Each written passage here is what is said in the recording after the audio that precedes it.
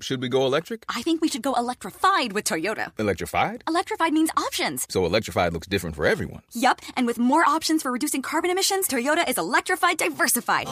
Learn more about our Beyond Zero vision for the future at toyota.com/Beyond Zero. Should we go electric? I think we should go electrified with Toyota. Electrified? Electrified means options. So electrified looks different for everyone. Yup, and with more options for reducing carbon emissions, Toyota is electrified diversified. Learn more about our Beyond Zero vision for the future at toyota.com/Beyond Zero. If it's okay, can I maybe... Psychoanalyze me? Sure. No, it's not psychoanalyzing. It's more about just asking these questions. On some level, I want my parents to think that I'm smart and good. Absolutely. You have a relationship with your parents. Yeah. And you care about what your parents think. You want your parents to approve of you. Hi, I'm Olga Hazan, staff writer at The Atlantic. And I'm Rebecca Rashid, a producer at The Atlantic. This is How to Start Over. Today, we want to analyze why conflicts with the people who raised us can often reach a stalemate, and how to navigate family tensions when you have deep disagreements with your family. So, in the past few years, I've heard so many stories from adults who were forced to move back in with their parents or go back to wherever they grew up due to the pandemic.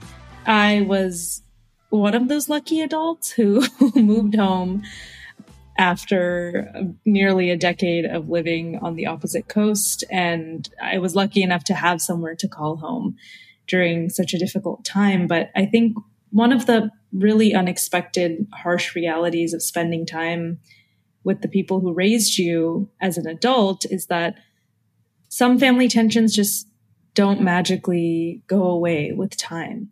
It always sort of surprises me when I find myself getting frustrated or failing to forgive, a decades old issue. I think it's the rare person who has no issues with their parent. But I think with the pandemic and just how stressful the past few years have been, all of that has gotten supercharged. And you might have someone in your family who is an anti-vaxxer, and that affects their health potentially, whether you have to take care of them and pay their medical bills. That can be a really stressful thing to kind of tiptoe around every time you see them.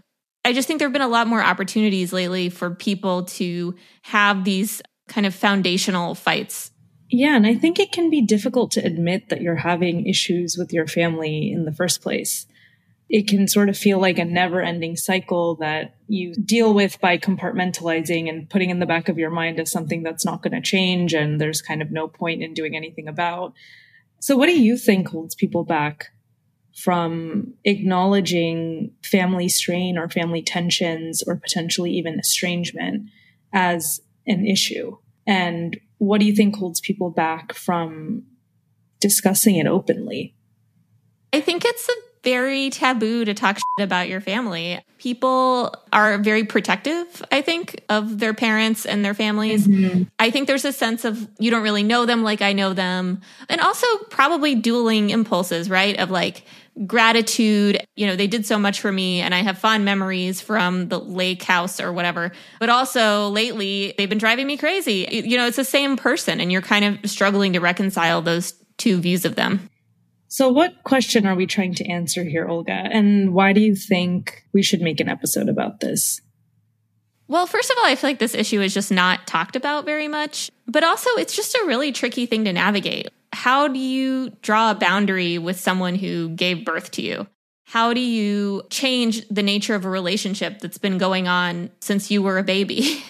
How do you, maybe pull away from that relationship because it's just not the right thing for your mental health to keep engaging with that person? I am really curious about how to pull any of that off and everything in between.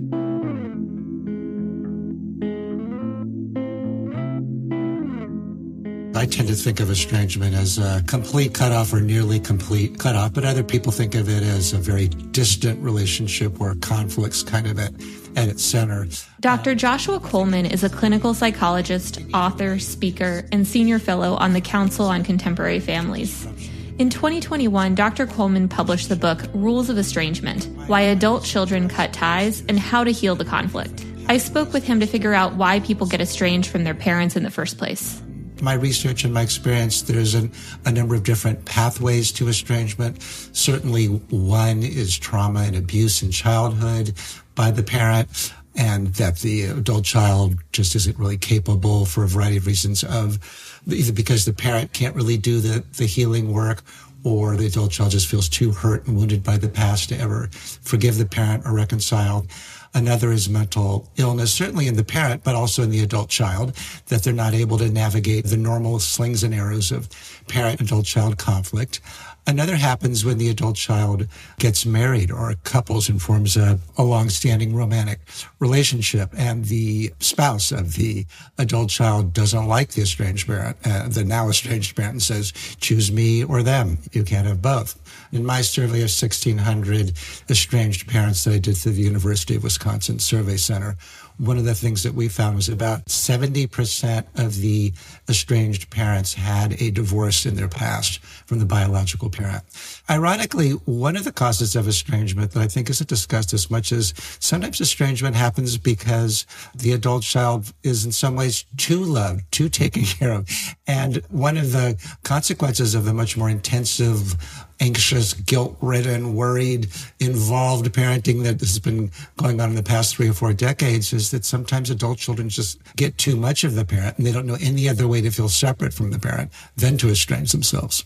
What does estrangement look like? Does it look like just not talking? Do people send a long email saying, you've wronged me in such and such way, and now I'm never speaking to you again? Does it mean, just visiting once around Christmas time and then not really ever again? Or maybe there's different definitions.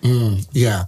Commonly, what I see from parents is they get a no contact letter. Typically, it will list the complaints that the adult child has about the parent, the failures in parenting, which in many ways we should talk about are historically new, the kinds of things that adult children are using as rightly or wrongly as reasons for the estrangement. There's typically a list of those, and then don't ever contact me again. A, or B, it might be something like, I need to work on myself, you need to work on yourself too, although not always giving the parent what to work on. So maybe it's a parent who won't accept the adult child's gender identity or sexuality or political beliefs, or they refuse to take responsibility for the ways that they've hurt the adult child. Or another scenario would be that there was abuse, physical abuse, sexual abuse in childhood, and the parent has never been able to make amends and never been able to take responsibility, to show any kind of empathy for how destructive their behavior was. And so the adult child feels like, how can I possibly be around you or be close to you or want to be close to you if you can't do the basic amend making that would make me feel like we even have a chance? I guess we can look at both the parents and the adult child. Are the adult children typically happier after they're estranged from their parents who they wanted to be estranged from? And how does it affect the parents? Yeah, they're very, very different consequences. If you look at estranged adult children, probably the majority of them say that they feel better, they feel happier, it feels like it's better for their mental health. But if you sit with the parents, what you see are people who are heartbroken, who are confused, who feel ashamed, who feel angry, who feel misunderstood. The parent has to take responsibility and show empathy and make amends, and the adult child isn't willing to. Did kids in the, 1800s grow up and become estranged from their parents? Or was it sort of like, yeah, these are my parents, they're not perfect, but they're my parents, so that I have to continue a relationship with them? I'm wondering how the institution of the family has changed over the years, that it has made it so that people see estrangement as an option, I guess. In the mid-19th century, there began to be a turn. Our turn has been mostly towards individualism. So in the beginning, in the mid-19th century, we began to be much more interested in personal growth and happiness. And that has really continued to gather more and more steam into the present. If you look at even the past 20 years or so, the rates of individualism have continued to rise. Individualism meaning how we assign meaning to events, the emphasis on personal growth, happiness, individuality, and parenting has radically changed as well. If you look at parenting surveys in the early 1900s, what you have parents saying is that they want their children to essentially be church-going, not conservative necessarily, but people who conform to what is expected of them. In addition, the idea was that children should respect their parents, if not fear them. I assume there's always been estrangements. I don't think that there were estrangements nearly to the level of today. If you just look at divorce, that alone radically increases the probability of an estrangement. Whereas it used to be honor thy mother and thy father and respect thy elders. Today, it's really, does this relationship promote my happiness and my personal growth? Yeah. And that I'm interested. But if it doesn't, then I have nothing to do with this person. And that's also viewed as being a kind of act of existential courage, whereas in prior generations, I don't think it was viewed in that way whatsoever. So I follow all these TikTok accounts that are like vaguely therapeutic, and they're all like, if a person makes you upset even one time, cut them out of your life, right. You know, and like exactly. The idea of like honoring your mother and father is like not anywhere on there. Right. But right. I'm wondering if you have had any personal experience with estrangement or tensions with your adult children and how that impacted your research or your thinking on this issue.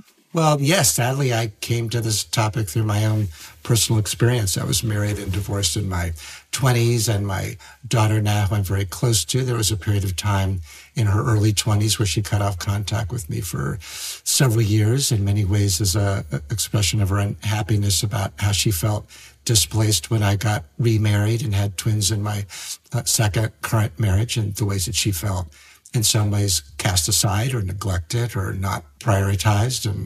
And so there was a period of several years where she didn't talk to me or didn't want to spend time with me. And it was easily the most awful, painful, hurtful, disorienting, guilt-inducing thing I've ever been through and hope to go through again. But slowly over time, we were able to heal the relationship and we're close again. So once we'd reconciled, I decided to write about it.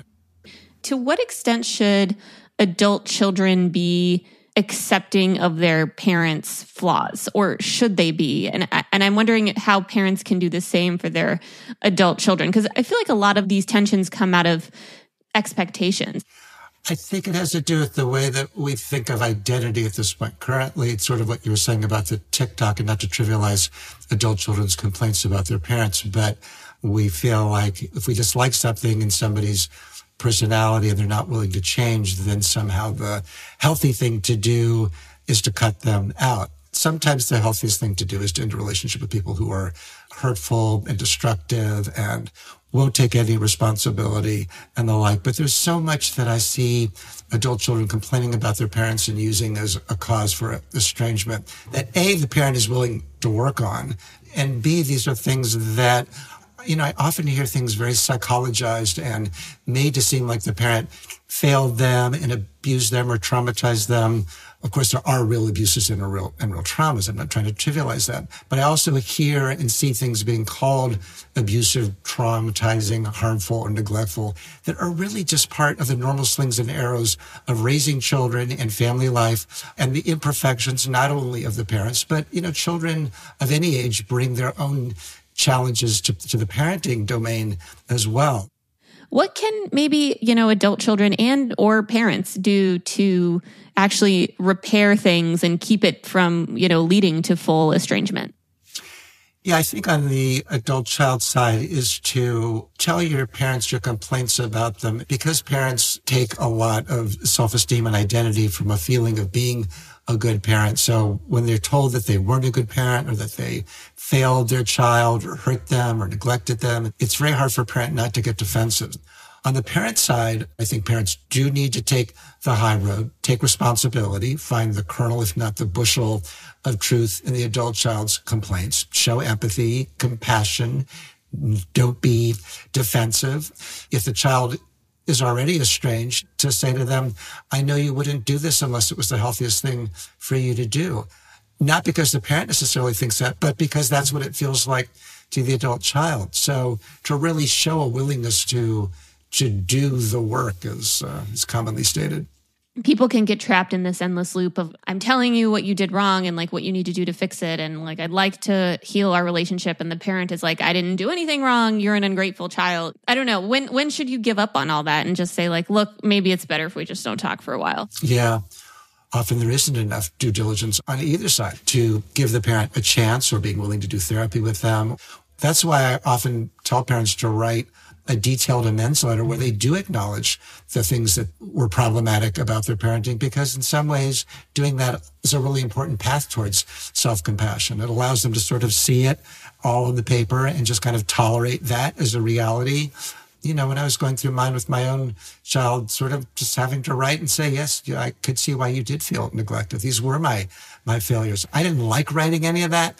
In fact, it was very humiliating to have to write it and say it, but it did allow me to become more accepting of those parts of myself as well. You know, the saying, what stays in the dark grows in the dark, is often true of our relationships in terms of our own mistakes with our children. Look, Bumble knows you're exhausted by dating. All the, must not take yourself too seriously, and 6'1" since that matters. And what do I even say other than, hey? Well, that's why they're introducing an all-new Bumble, with exciting features to make compatibility easier, starting the chat better, and dating safer. They've changed, so you don't have to. Download the new Bumble now. What's an idea that you felt was good on paper, but didn't pan out in real life? Oh my God, so much of my life. What if the conventional wisdom driving our public discourse isn't quite right? We had to come back and figure out what's the question this is answering. What if new evidence on housing or immigration or even relationships flies in the face of what we already believe? This is the question in many ways. My name's Jerusalem Demsis. I'm a staff writer at The Atlantic. I'm also the host of a new podcast called Good on Paper. It's a policy show that questions what we think we know about popular narratives. Like, is remote work actually good for everyone? If you have even one colleague who is remote, that yields about 30% of the loss from having everyone be remote. So if one person on your team goes remote, that you just lose all of that? Well, a third of it, yeah. A third of it, that's huge. Good on Paper from The Atlantic, launching June 4th with new episodes every Tuesday.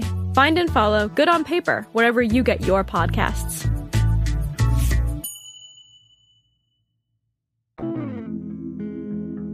So Joshua Coleman helped us understand why and how adult children sometimes become estranged from their parents. But there's also a lot of gray area between estrangement and a perfect, happy relationship with your family. Much of Dr. Coleman's research comes from data collected on Western populations, and it's not necessarily representative of all cultures. What if you're from a culture where children are supposed to respect their parents' decisions no matter what? For example, you might realize you need to set boundaries with your parents, but not know how to do it. Maybe your family doesn't do boundaries. Every family needs to maintain, in therapy terms, what we call a sense of homeostasis, a sense of what is normal. I talked with Alex Lee, a therapist from Fremont, California, who focuses on therapy for Asian Americans dealing with challenging family relationships. He spoke with me about how to navigate that tricky middle ground with your parents and how family tensions can affect mental health. Sometimes what is normal in a family could be potentially what's not healthy. So you may have, say, a controlling parent or a controlling mother who wants to do well for their kids, and so they maybe micromanage their kids, or parents that are very absent because both parents have to work, and so in that family dynamic, the kids are mostly left to fend from themselves. Also, the parental mental health issues come up if, the parents struggle with, say, a personality disorder, or say if they have extreme depression. But I always kind of go back to this idea that families operate this way, and people eventually start taking roles and they start becoming who they are based off their family to kind of maintain this homeostasis or this sort of balance. So let's say a client comes to you and says, I can't handle how controlling my family is, or, I'm an adult and the way my parents treat me, I need to change something about it. How do you decide the best way forward for them? As a therapist, I don't necessarily tell them what to do. What I slowly try to pick up on is roles that you might play in the family. client might come in and say, like, I need to do something about how I change the dynamics. And I say, okay, well, who are you in the family? Oh, I'm the scapegoat. My parents always blame everything on me. Okay, how does that affect you as a person? Have you ever seen a baby's crib before and you've seen like a mobile? Mm-hmm. The way I kind of describe it with my families is, when you pull a piece of a mobile, the thing kind of shifts a little bit, right? And then when you let go of it, the mobile kind of just snaps back into place. Everything is just kind of all balanced. When you change one piece of this family system, it causes the whole thing to shift. And so when you change and you work on yourself, or you interact with your parents a little bit differently, maybe if they say something hurtful, right, you say, please don't say that, right? You start setting these boundaries. What it does is that it makes people uncomfortable. I feel like a lot of people, when they are told to set boundaries with their parents. So it's like, hey, when you say stuff about that, it makes me feel really hurt. Well, what are you, the thought police? You're going to tell me what to say in my own home? I'll have you know I bought this home and I paid for it and I raised you in this home. Absolutely. Yeah. So tell me what the step 2 of the boundary setting is. Yeah, absolutely. So whenever I focus on boundaries, it's never about thoughts. I teach clients how to empathize with. It sounds weird, right? Like, you empathize with them, you reflect back what they're saying so that you can, right? Oh yeah, like, sounds like you're really upset right now, right? Putting the feelings back on that. Sometimes I try to teach my clients that, right? Sometimes if it gets too much, maybe teaching the clients how to disengage. But how do you like actually enforce a boundary? Like, are you supposed to like leave the room? Are you supposed to? That's the thing. There's not necessarily a formula with this. You could leave the room. You could also just keep reinforcing the boundaries, saying like, hey, like, I don't really appreciate you talking to me like this, right? I invite clients to say, what are you really feeling? I'm feeling scared. I'm feeling unashamed. Okay, so in that moment, take a few deep breaths, get yourself grounded. Mm-hmm. And from that place of being grounded, from that place of being a little bit more settled, it's still scary. It's still hard, right? It's not about what to do. It's more about how do I take care of my internal world and then act in a way that honors myself. Why is it that setting boundaries with our parents can be so hard? For me, I'm one of those people who has no issue breezing past, those people with clipboards on the sidewalk getting signatures. Like, I completely ignore those people and feel no shame. Yes. But it's like very hard for me to set boundaries with my own parents. And I've always wondered like why that is. Yeah, absolutely. So, I mean, what's the difference between I'm gonna kind of be a little, if it's okay, can I maybe psychoanalyze me? Sure. No, it's not psychoanalyzing. It's more about just asking these questions that kind of help me think. What's the difference between your parents and the clipboard people? I mean, I guess on some level, I want my parents to agree with my points of view and think that I'm smart and good, and I don't really care what the clipboard people think. Absolutely. You have a relationship with your parents. Yeah. Right? That's the difference. You have a relationship with the parents, and the clipboard people you don't. And you care about what your parents think. You want their approval. That's a natural good thing to want. You want your parents to approve of you. I validate that experience is a good and healthy thing. When there's unconditional love in a family, that should come naturally, right? How sometimes it works is that, well, no, you don't get that unconditional approval, right? I can't unconditionally support you. And sometimes there's a cultural survival element to that, right? If I think about a lot of immigrant families, I can't have you just do whatever you want because you need to succeed in this country. Mm-hmm. So no, you can't be whatever you want. You have to be, an engineer, right? Because what I think you're doing is not good for a family. It's not good for survival. There's a bunch of stories behind that. And I help clients explore that too. Would you ever tell someone to just detach from their family, not really communicate with them really? So one first thing, you're not estranging, you're making space for yourself. It's more about you. I'm going to make space for myself. So yeah, I'm going to detach, right, from my family. It may not always be permanent. As you grow and as you become a healthier person, as you have better support systems around you, right? I can't give up something unless I have something to replace it, right? Whether it's a healthier community, maybe you have your own family that is healthy. I've run into this all the time with my clients. I can't just abandon my family, right? My parents need me. My parents don't speak English, right? I can't do that. And it's okay, well, that sounds like that's not an option. We need to try something different. And, and we really parse it out to see how much of that is you're a symbol of safety and it's more of a symbolic thing, or is it really there's material needs that are needing to be met in this family? I don't know. I feel like a lot of people get trapped between my parents are wonderful, they did everything for me, and then also resentment that they have to off gas. Yes, that is a very real thing. Because the truth is that most parents, unless they are like 100% abusive, awful people, right? Parents are not all good and all bad. And part of that healing process is to have clients recognize that my parents did so much for me and they also damaged me. At some point, there's an invitation for my clients to kind of bring it together and say like, yeah, your parents are both, they're human. In my own personal life, it took me years to be able to get to that point where like I can maybe acknowledge my parents were really helpful and really great. And also like they did some things that were really hurtful.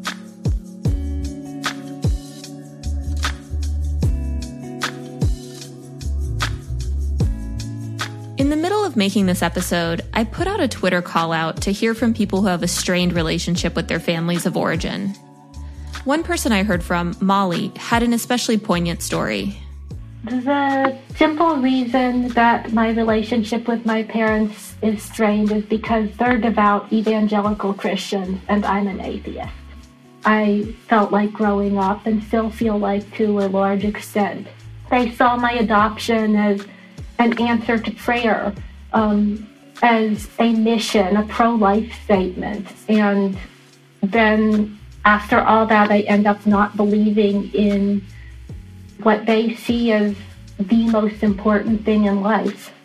I stopped believing when I was 11, and it was something that I felt like I had to hide, that I couldn't let them know about because I was afraid that it would endanger, I guess, my role in the family. It's not exactly that I thought that they would stop loving me or not want me per se, but that I would be a disappointment.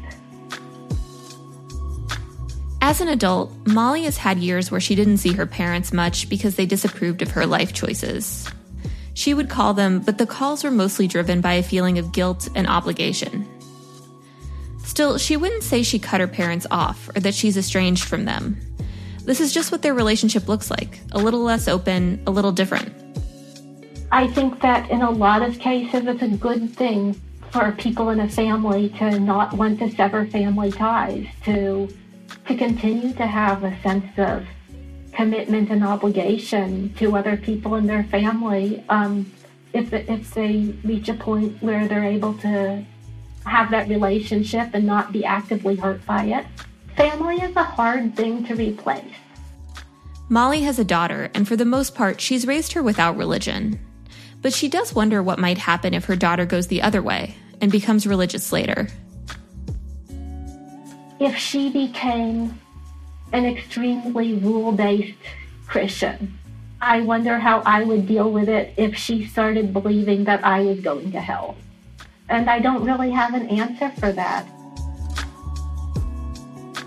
Molly's story made me realize that there are so many reasons why adults might not want to interact with their parents frequently, and that it doesn't always have to end in estrangement. It can sometimes result in a relationship that's unideal, but overall fine. And there are ways to keep from repeating the cycle with your own kids. So how do you deal with your parents as an adult? First, if you need to set a boundary, do it. Just say you won't listen to hurtful comments about, say, your weight or your politics, and leave the room if they happen. If the relationship is still difficult, you might have to have a heart-to-heart with them. Lead with the things you like about the relationship and how you'd like to see it improve. Expect defensiveness, but also be open to the possibility of empathy. Finally, remember that doing all this introspection might make you an even better parent to your own kids, and hopefully help you break the cycle, for good.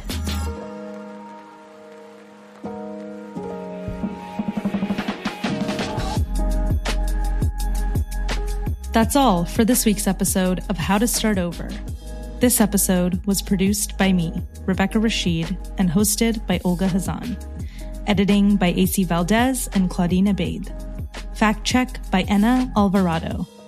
Our engineer is Matthew Simonson. Special thanks to Adrienne LaFrance, executive editor of The Atlantic.